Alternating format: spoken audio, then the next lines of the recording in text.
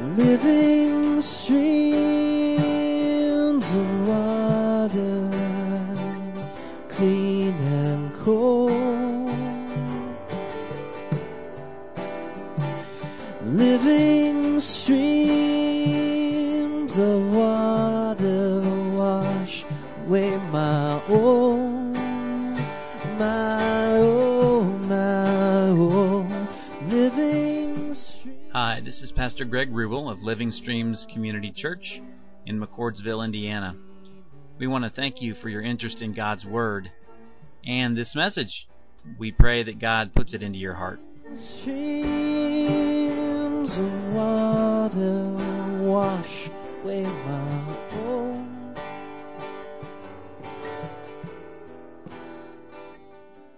Good morning, everybody. Good morning. As Pastor Shane mentioned, I'm Matt. I'm one of the pastors out at Brandywine Community Church, and it's just a joy to be with you today and to bring greetings to you from your sister church at Brandywine. We do want you to know we love you. We are rooting on and celebrating all the good things that God is doing here. We pray for you guys on a regular basis, and so it's my honor and joy to be with you today. On May 11th of 2002, Renee, who's a mother of four, got a knock on the front door that no parent ever wants to get. And she received word that one of her twin daughters, Megan, and her friend had been struck and killed by a drunk driver on their way home from the beach. And as Renee relates it, that this driver was a 24-year-old young man. His name was Eric. And of course, she saw Eric in the courtroom. When the trial was over, Eric was sentenced to 22 years in prison for that.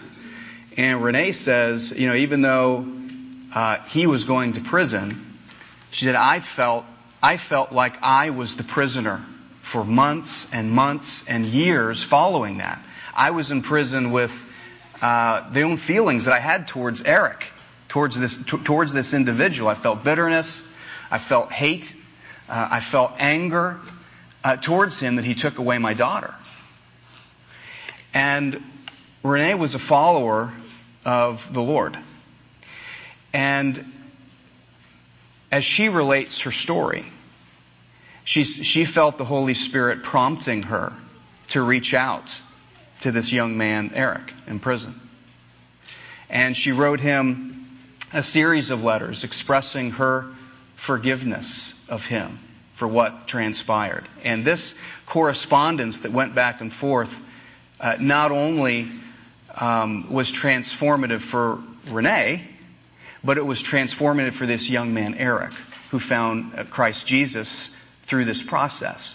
And as I heard that story related to me a number of months ago, you can't help but think when you're hearing it, how would I respond if that happened, to me in my family situation? How could I respond to that? And the subject that I want to talk to us just briefly about today is how to deal with unresolved anger. Because I have found, as a pastor for a number of years now, I found this is a huge issue in all of our lives. And the reason it is because all of us experience anger, right? Whether it's a really big deal, like that story that family went through, or whether it's just kind of the day-to-day irritation and frustrations we deal with, we all experience this God-given emotion called anger. And the other reality that's true, is that most of us have never really been taught how to deal with it from a biblical perspective. And so those two things kind of team up on us. And so I believe as we really look at the Scriptures today, as we really listen to the Spirit of God today and choose to deal with that in a biblical fashion, that we can experience blessing and freedom in this area like we never really thought possible before. And so I want to begin just by reading really what I believe is the key admonition in Scripture on this topic. It comes from Ephesians chapter 4, verses 26 and 27. We have it up there on the screen. Why don't we just stand together because it's our key text, and we'll just read it out loud together with one voice. So here's Ephesians 4, 26 and 27. Here we go. It says, "And don't sin by letting anger control you. Don't let the sun go down while you're still angry, for anger gives a foothold to the devil." Wonderful. Thank you. You may be seated. Let me pray for us. Lord, we do thank you for the reading of your word. We thank you for the power of Scripture to guide us. And so we ask that you would use this in each of our hearts today. We thank you for it in Jesus' name. Amen. And so this verse that we just read from Ephesians 4, it actually begins with an Old Testament quote. That first phrase is an Old Testament quote. It comes from the book of Psalms, chapter 4, verse 4, which says, "Don't sin by letting anger control you." And just one thing I'd like to point out about that phrase is it's really important to understand that anger in and of itself is not sin.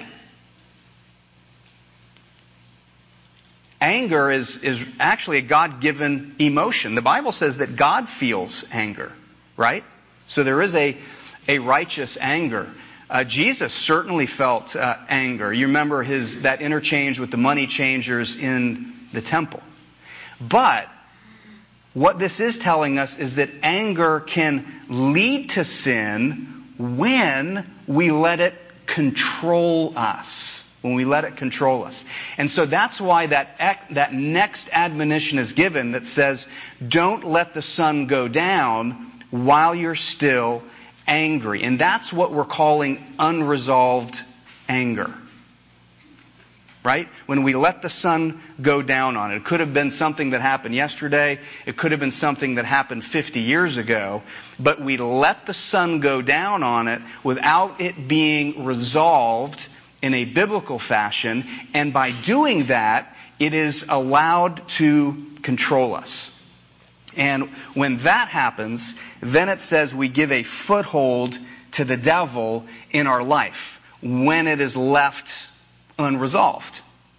It gives the devil opportunity to work trouble in our life. And so what I want to share with us just briefly today is 3 ways on how to deal with that unresolved anger, because that's really what that verse is exhorting us to do. It's saying, let it sit there. Don't let it be unresolved. If you do that, it controls you and it gives a foothold for the devil to work in your life. And so you must deal with it. And so how? How do we deal with it? I just want to share with us three steps to dealing with that. Here's the first one. If you're taking notes, you can jot this down. The first one is just to be aware of the danger of unresolved anger. I was never really aware of it. But there is danger. And remember, this is what the verse is really alerting us to, if you think about it. It's alerting us, because we tend not to be aware, it's alerting us to the fact that there is lurking danger in it when it's left unresolved. So what is that lurking danger? One is it has spiritual consequences in our life. Spiritual.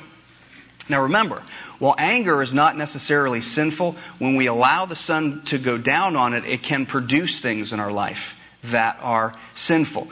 And 3 types of fruit grow on the tree of unresolved anger that Scripture warns us about. 3 types of fruit. One is bitterness, which is kind of that edge or that sharpness that comes into our spirit, and kind of an active grudge about a particular situation. Bitterness begins to crystallize inside of us when it's unresolved. There's also hate, and we know what that is, but that's when we're actually actively wishing ill will towards another person. That's how we can recognize that thing of hate in our life. We're actively wishing ill will towards a person or a situation. And then rage, Scripture warns us about, which is kind of the actual the outburst that happens. You know, when we go off on somebody and people are like, where did that come from? Right? It's just like an outburst of rage, and it's one of the fruits that grows on that tree of unresolved anger. And so those are some of the spiritual dangers. There's also emotional dangers to unresolved anger. It really does take an emotional toll. One of them is depression. Now, certainly not all depression is related to unresolved anger, but some of it is. I begin to lose my spark, my zest, kind of a heaviness settles into my spirit. So depression can be one of those emotional consequences. Another one is irritability. This is kind of that, and it's often irritability towards the people that I love the most and that are closest to me. And we might not even recognize the connection between unresolved anger that sits way over here, that's given the devil an opportunity in my life, and my irritability towards the people that I love over here. We don't necessarily see the connection right away, but it's kind of mad at the boss, kick the dog syndrome, right? It's like water under pressure that needs to find a seam to get out of. And it usually manifests with a criticalness and a short-temperedness towards my family and towards the people that I love. So those are two emotional dangers, when I don't deal with it. There's also physical dangers. It's interesting that there's a growing body of evidence that shows a correlation between anger and physical symptoms like hypertension, like migraines, like colitis, like heart disease. And really that shouldn't surprise us because God created us as a whole, right? And so our emotions and our physical body and our spirit, they're kind of all interconnected, and one affects the other. So, that sort of conclusion really shouldn't surprise us very much. And then there's also a communal danger to unresolved anger. Let me tell you what I mean by that. A communal danger. In other words, it doesn't just affect me, but it affects the people around me. Listen carefully to Hebrews chapter 12, verse 15. It says, "Watch out that no poisonous root of bitterness grows up to trouble you, corrupting many." In other words, when I allow that root to grow up, it not only troubles me, but it can hurt my marriage. It can hurt my children. It can hurt my grandchildren. When I have unresolved anger, I'm not a good pastor. When I have unresolved anger, I'm not a good church member. It can cause division, or worse. You might remember the story in the Old Testament of Absalom. You remember Absalom? He was one of David's sons. He was the good-looking, charismatic son of King David. And King David's oldest son, so he was a little bit older than Absalom, was a guy named Amnon. And Ammon forces himself, this is from 2 Samuel 13, Ammon forces himself on his half-sister, Tamar. And although David, the text says, is angry at this injustice that has occurred to Tamar, he doesn't really appear to take any action on anything. And so it allows unresolved anger to fester inside of his family. And verse 22 says, this is getting back to Absalom, verse 22 of 2 Samuel 13 says, "And though Absalom never spoke to Ammon about this, he hated Ammon deeply because of what he had done to his sister." Right? So we clearly have a case of unresolved anger, and the fruit that is going to grow off of that tree inside of David's family is going to be hatred. And eventually, as the story goes on, that hatred is going to turn into murder. And that murder is going to rip apart David's family, and it is going to rip apart the nation of Israel as well. And so, boy, if there's ever a case, certainly, of a bitter root growing up to trouble many, that certainly would be an example of that. And so all of these effects, the spiritual effects, the emotional effects, the the physical effects, the communal or the relational effects of unresolved anger, they might not manifest right away. And so this is where sometimes we can't always make the connection between them. It doesn't always manifest right away. The unresolved anger, it's kind of like a latent infection in our system that's waiting for an opportunity to be triggered or to manifest itself. It's kind of like the chickenpox virus, right? That it can sit, if you had it as a kid, it's not real common anymore, but I had it as a kid, but it sits in your system as an adult, and it can manifest itself as shingles later in your life. If for whatever reason your immune system gets a little compromised, then it's triggered. And unresolved anger is a little bit like that. It's a little bit like a latent infection in the body, and at a certain point in our life, it can kind of rise to the surface and begin to manifest in those symptoms that we were talking about. Okay. So number one, we really need to be aware. We need to be aware of the danger. And I think if we are aware of those 4 consequences, it motivates us to want to deal with it. So number one is to be aware of the danger. Here's number 2. Number 2 is to identify it specifically. And I really want to emphasize that word specifically, because it's not enough.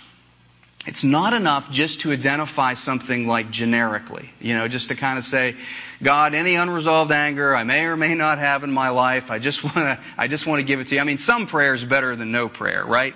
But we got to identify it specifically. That this is the situation, even if it was from way long time ago.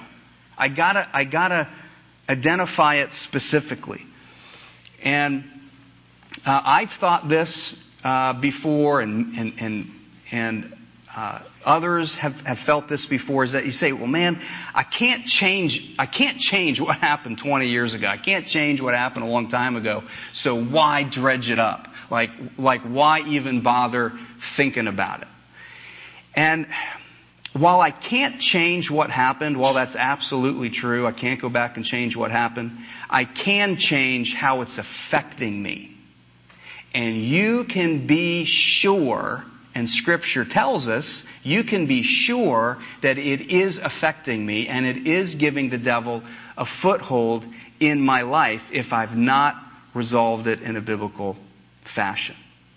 So it is affecting me. So here's what I want to do over just the next few minutes while we just have a little bit of sacred space together, because this is something we don't normally think about. Our lives are busy. We're not actively thinking about these types of things. But sometimes when we have just a little bit of sacred space, the Holy Spirit can kind of whisper something into our heart that He wants us to deal with. And so that's kind of what I want to do just over the next couple minutes. And I just want to go through a few common areas in our life where this kind of stuff can linger.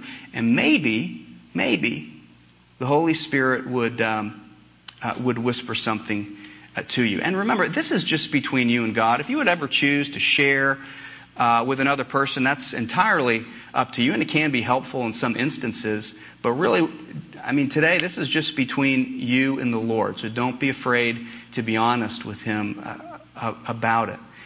The first area that can be common is just to think for a minute about your growing up years. Your childhood. Maybe a sibling who wronged you in some way, or someone who picked on you as a kid, or abuse of some kind. Maybe even a parent who wasn't there for you. Or maybe they weren't able to really communicate their love to you very well. They were kind of maybe harsh in the way that they talked with you.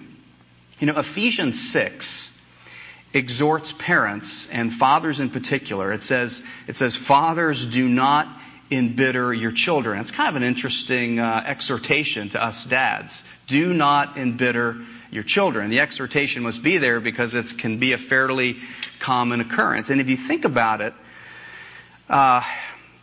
when a child feels that there's been a promise that wasn't kept, or if a child feels that they have been treated unfairly or harshly, children don't really have a good mechanism to resolve that with their parent, do they? Right? They kind of just have to take it. And this leads to a child being embittered, which is why the Scripture really exhorts us as dads to be very, very careful about that, to be sensitive to it. And if I have not kept my word, or if I was overly harsh or treated one of my children unfairly, that it's the prerogative of the parent to go to the child and to resolve it. And to say, hey, I was wrong and I need your forgiveness. And then the situation becomes resolved. But if it's not, if it's just left to linger, then that becomes a situation where children can become embittered, unresolved anger. Right? So we have to be very, very sensitive to that as parents. But think about your own growing up years. Could there be anything there? If it is, maybe jot it down.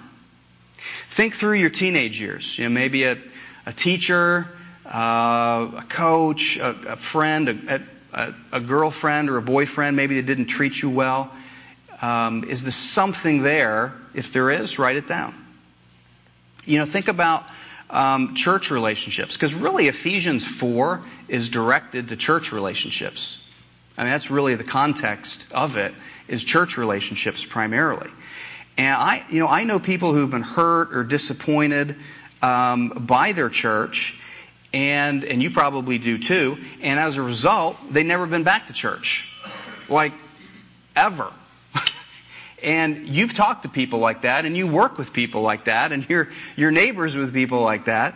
And would you agree that the devil probably has a really big foothold in that area, keeping them out of fellowship with other Christians because of a situation, right, that just it needs resolved in a biblical way. So think through your church relationships there. Any instance where you feel like, man, I've been hurt or wronged or disappointed, just write it down. Think about your work life just for a minute. I saw a statistic that said 1 in 4 people experience chronic anger on the job. Like not just the occasional thing that everybody experiences, like 1 in 4, like every day. Chronic anger on the job. How about you? Maybe a business partner who wronged you, an unreasonable boss, colleagues maybe who gossip or stab you in the back, maybe even an unreasonable customer situation. But just think about that for a moment. And is there anything maybe that the Holy Spirit put His finger on? Think about your family relationships too. A spouse, an ex-spouse, children. Children can disappoint us at times. We might not normally think of that as a situation, but it could be. Or maybe extended family relationships. So just think through that. And if anything came to your mind, jot it down. And then here's the third thing that we need to do after we identify it. And that is to release it to God. Release it to God. This is the example, and I'll explain what we mean by that, but this is the example that's given to us, especially in the Psalms and also in the life of Christ, about how to deal with these types of situations. Psalm 37 is a great example of David doing this. David is dealing with people who have done evil. They have hurt him personally. So these are people who he knows, he's in a relationship with. They've hurt him personally. And yet, they just go on and even appear to prosper. Have you ever felt that? What do you do? Well, here's what David writes in verses 7 and 8. He says, "Be still in the presence of the Lord and wait patiently for Him to act. Don't worry about evil people who prosper or fret about their wicked schemes. Stop being angry. Turn from your rage. Don't lose your temper. It only leads to harm." And so David here, exhorting himself really, is saying, I need to be still in the presence of the Lord. I need to release this to God and leave all things in His hands. He says it doesn't do any good to be angry about these situations. He writes in a similar way in Psalm 109. Verses 3 and 4, it says, "They encircle me with words of hate. They attack me without cause. In return for my love, they accuse me, but I give myself to prayer." And if anybody was ever treated unjustly, it is the sinless Son of God, right? Who was beaten and who was crucified for our sin. And listen to what Peter, remember, and Peter walked with the Lord. Listen to what Peter writes about this in 1 Peter 2:23. He says, "He did not retaliate when he was insulted, nor threaten revenge when he suffered. Rather, he left his case in the hands of God, who always judges fairly." Now, if you think about it, in a situation in which maybe we've been treated unjustly, we only have three options available to us. One is we can just stuff it and try not to think about it, right? But that's called unresolved anger, and we know the consequences of that. The other option is to get even, right? To retaliate in some way. And as believers, this option is not available to us either, because it says justice is in the hands of God. It's not in our hands to do that. And so really, if those two options are no longer in our court, and they aren't, then the option that is left to us for resolving a situation is to be still in the presence of God, to give ourselves to prayer, and to leave it in God's hands. But this is a conscious act of the will. It's not something that you just float into. It's a conscious act of trust in God, and that God actually wants us to talk to Him in prayer about these situations, which is what David is doing all through the Psalms, right? It's almost like a model or an example of how to deal with such things, and then the example of the Lord as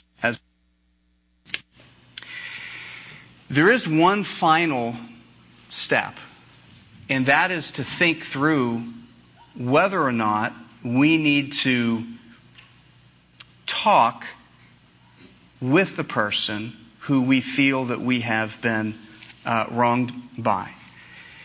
And you know, as you think through and pray through it, maybe that would be appropriate.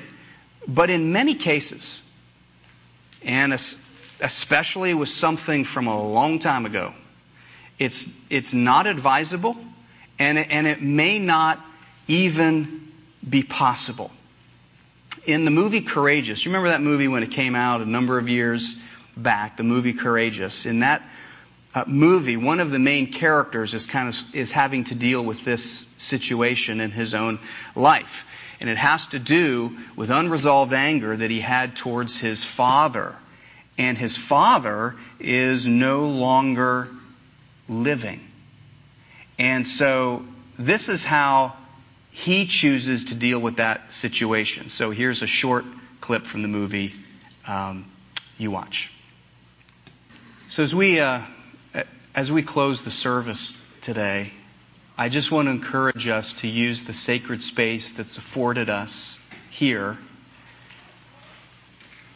to release whatever it is that maybe the Holy Spirit put His finger on for us.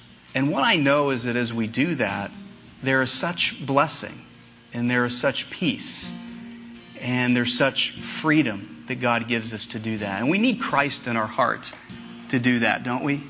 We need the Lord. We can't simply by our own willpower, our own strength do that. We need the power of Christ inside of our heart to do it.